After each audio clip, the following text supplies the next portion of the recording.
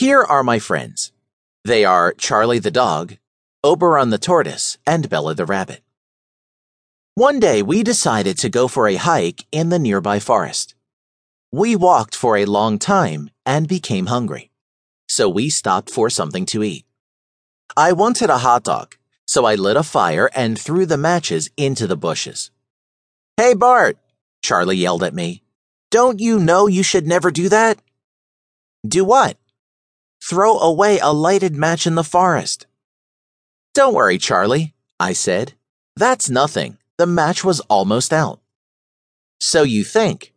It takes only a little spark to set a forest on fire," Charlie said. "I told you it was almost out. What's the matter with you?" I was getting annoyed. Then Bella chimed in. "What he's saying is true, Bart. It only takes a spark to set a fire going, and before you know it, the whole forest could be on fire." "Okay, but I don't see why you should be getting so upset about such a little thing," I said. "It's not a little thing. And please, make sure you put out the fire you just used to roast your hot dog," she said. "All right, Bella," I said.